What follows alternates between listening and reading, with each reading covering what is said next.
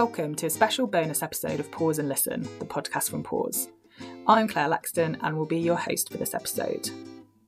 For any new listeners out there, Pause is a national charity working with women who've experienced or at risk of having their children removed from their care.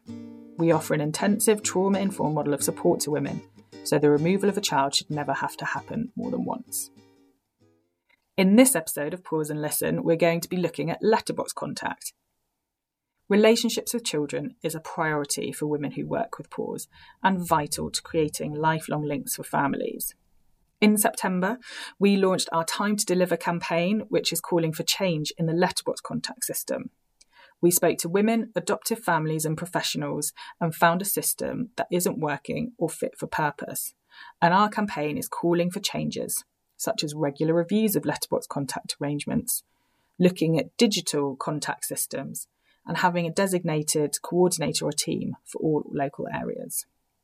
We're asking people to email their MP about letterbox contact, so please do check out the Pause website on pause.org.uk and take action today. Now, in this podcast episode, we'll be hearing from Harpreet, a Pause practice lead, about her experiences of supporting women with letterbox contact and contact arrangements.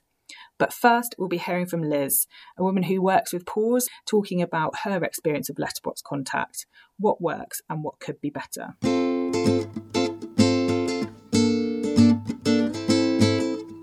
I'm really delighted to be joined by Liz, who's worked with Pause and now supports us, being a peer mentor. And she's also set up her own support network called Little Steps. Liz, thanks so much for joining us today. Oh, thank you for having me. Can you tell us a bit about yourself and what brought you to Pause? I've got 3 children. My oldest is 22 this year. My middle one is 13 and my youngest is 8. I lost my children in 2015. My middle one's in long-term care, but my youngest one's been adopted. That officially went through 2016. You talked about your children being in different care arrangements. What sort of contact do you have with them in those different arrangements? My eldest, she's moved back in with me. My middle one, I see, it did start off every other month. So I saw him 6 times a year. He's now moved to another carers where I get to see him every month. He's pushing for seeing me twice a month now, which I'm grateful for. My youngest one, I have letterbox contact because he's been adopted. A lot of issues around that. His life storybook's not been completed. The last letterbox letter I had from him was 2019. I mean, we're in 2021, so that's a long while. One before that, I'd waited over a year and a half for. So waiting a long time for letters is one of the challenges that you have with letterbox contact. Yeah, I meant to get it twice a year. What are the other things that are difficult about letterbox contact that you have experienced in the last few years? Just really the little things. He's my son. I know he's being looked after by somebody else. He's my son. And I would love to be able to say, all my love, mummy, instead of just saying, mummy Liz. And do you always know when those letters have been received? Do you know when you should be expecting the next one? Have you had to chase letters that you haven't received? Has that been a real challenge, just trying to get those letters?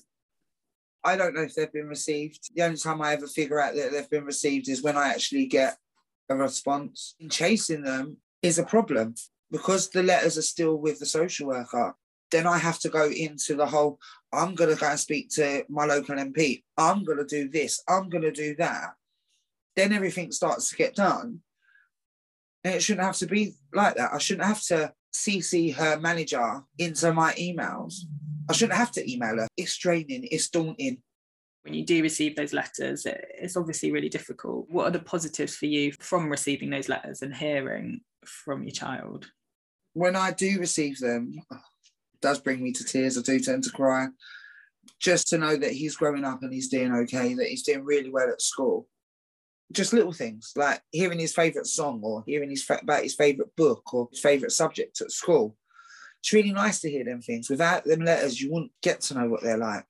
Yeah, it's all those little things that build up relationships, isn't it? And help you know that he's doing all right. Yeah. One of the things that we're talking a lot about at Pause at the moment is letterbox contact and how the system needs to change and it's just not working. What are the things that you'd like to see change for letterbox contact to make things better for you and your children? Consistency. Having a guideline that's consistent, having something that's continuous that you don't have to chase up. I think that would be better for anyone to deal with letterbox. Having someone in that team that you can pick up the phone and call them, knowing your dates, knowing when you've got a deadline to send your letters. I know it sounds formal, but that structure, it's beneficial. It helps. Remember, before you lose your kids, you've got a consistency thing. You get them up, you take them to school, you feed them, you do your washing, you do shopping, and it's all done in a routine. When you've had your routine disrupted, trying to get into another routine is really, really hard. I think having that routine there, your letters are due on this day, you're going to receive letters, your responses by this day, guidelines of what you can and cannot say. You know, half of the people don't know what they can say from what they can't say. If it's all there and it's structured, we know where we stand. Yeah, and it's that communication, just being really clear with people about what to expect. And other people have said they don't even know what they can and can't say. And I think we've had enough of that. Yeah. Over the years. We've had that from social workers. We've had that from health visitors and doctors and every other professional. We don't need that. We don't want to feel like we're being set up to fail with our own kids. We've already felt that. We want to be able to feel normal again. We are hoping that people like MPs and the government will listen to us and want to change something about letterbox contact. Is there anything that you'd want them to hear from you, someone with experience of letterbox contact? We're not rubbish mums. We was in a situation, we was in circumstances beyond our control. We love our kids dearly. To not hear from our children kills us. To have our children removed, not being able to hear from them for weeks, months, days, years on end. I mean, it's been 2 years since I've heard from my son. That's not nice. We don't want to have to live like that. We've gone through a heartache, and then to have to relive the heartache every year continuously is wrong. Something needs to be done. Somebody needs to listen. We're not rubbish parents. We love our children dearly. That's all I can say. Thanks, Liz. I think what you've just said there is such a powerful testament about why letterbox contact does need to change. And we are trying to do everything we can to make sure someone does listen and actually recognises that the system does need to change, and you need to have that relationship with your children, and they need to hear from you and be able to build that relationship. So I really appreciate you talking to us and telling us about your experiences.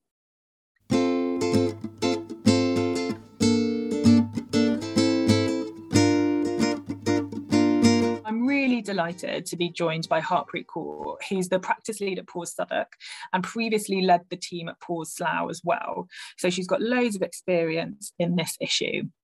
Welcome, Harpreet, and thanks so much for joining us. Hi, Claire. Thank you so much for having me. No worries.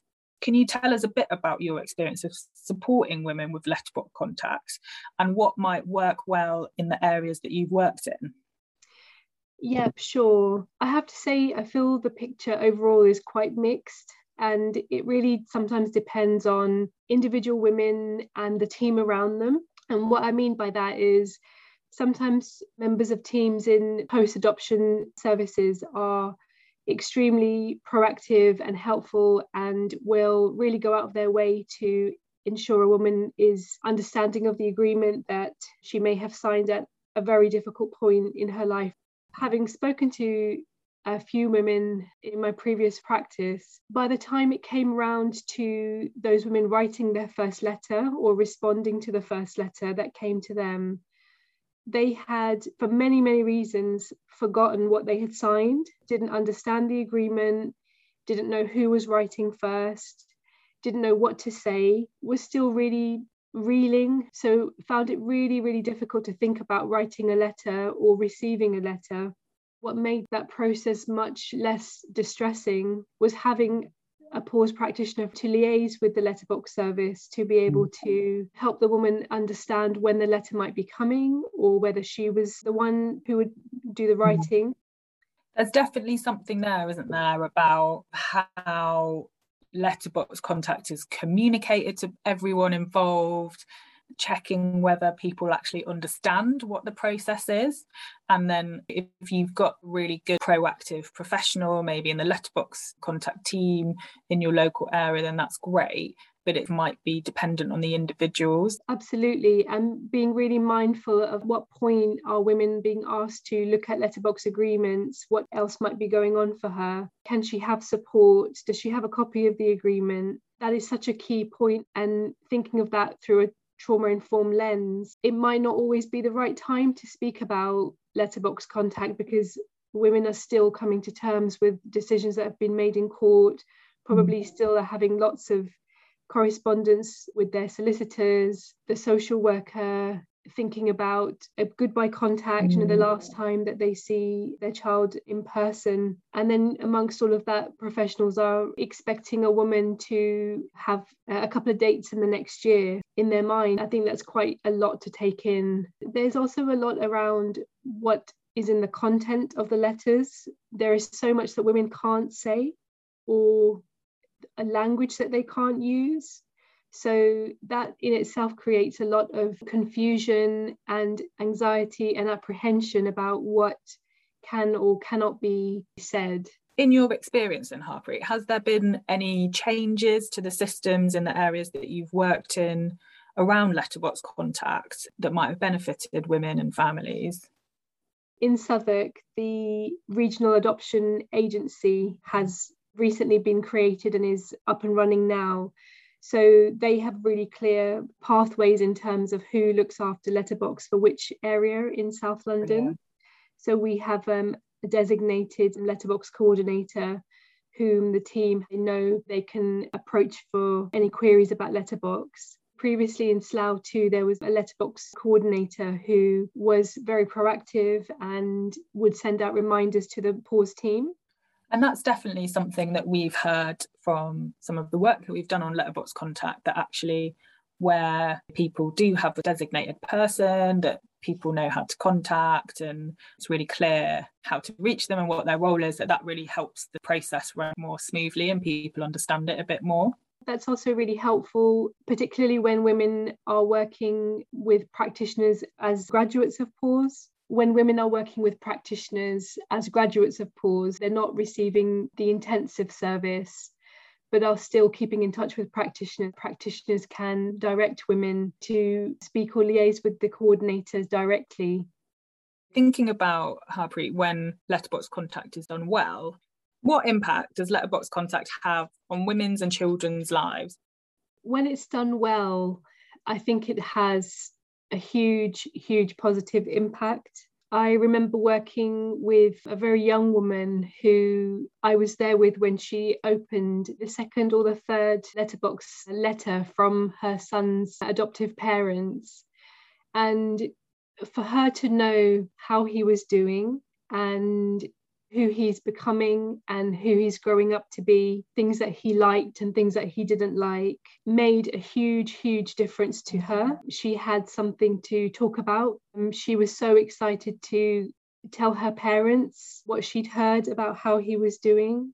In all, it made her feel that she had a part to play in her son's life. And I think one of the other things that had the biggest impact was the fact that she had met her son's adoptive parents, even though it was a brief meeting, but she knew the person who'd written that letter on her son's behalf. That made a really big difference. It made her feel like she was a part of that family in some way, and she was considered a part of his life for them to write to her and tell her and share all those things. Yeah, definitely. They can envisage the person that they're writing to. It feels really important. It is really about that, the real connection between the woman and the adoptive parents. And the letter was very focused on the woman's little boy, that shared connection all around. I think sometimes women feel that the letter is in some way going to be about how bad they have been, about how they're not a good person. I remember speaking to one woman who didn't know what to say in her letterbox letter. And she said to me, I wonder if I should say that I'm sorry for not being a good mum. And we really talked and reflected on that and helped her to think about whether that was helpful for her child. The letter is about how the child is doing and not about any appraisal of the woman or what's happened in the past. Women often say they just want to know that their children are okay. and they want to know that they're doing all right. And that feels like when it's done well, Letterboxd Contact can reassure them in that way as well. There's also the sense that the letters give women the sense of time. With each letter, they get to know how their child is doing, especially if they were adopted at a very young age. When women are not seeing children, in their minds, their child can still be very young. As the letters come and they're told the little one is walking, or she's now doing 3 days a week at nursery, all of those things I think really help women to feel part of their child's life and to know that they're okay. Yeah, definitely. So we've talked a bit about the difference that having that designated person that works on Letterboxd Contact and being available to people is really helpful. Is there anything else that you think needs to change, particularly around Letterboxd Contact, to make it work better? I certainly think more support at the time that letterbox agreements are drawn up. I think birth parents certainly need that support to understand the process a lot better, understand the expectations, who writes first. If a woman missed the month that she was supposed to write, is it still okay for her to put a letter in? At the moment, there's no statutory duty around post-adoption support in the way that we're talking about. Letters do bring up a lot of mixed feelings. In the way that I've talked about Letterboxd Contact being very positive, it can also be a reminder of the separation, and it can also be a reminder of all the things that women are missing out on in their children's lives, and then feeling I should be there to see my child doing all the new things that the letters are describing. A form of therapeutic support would be hugely beneficial.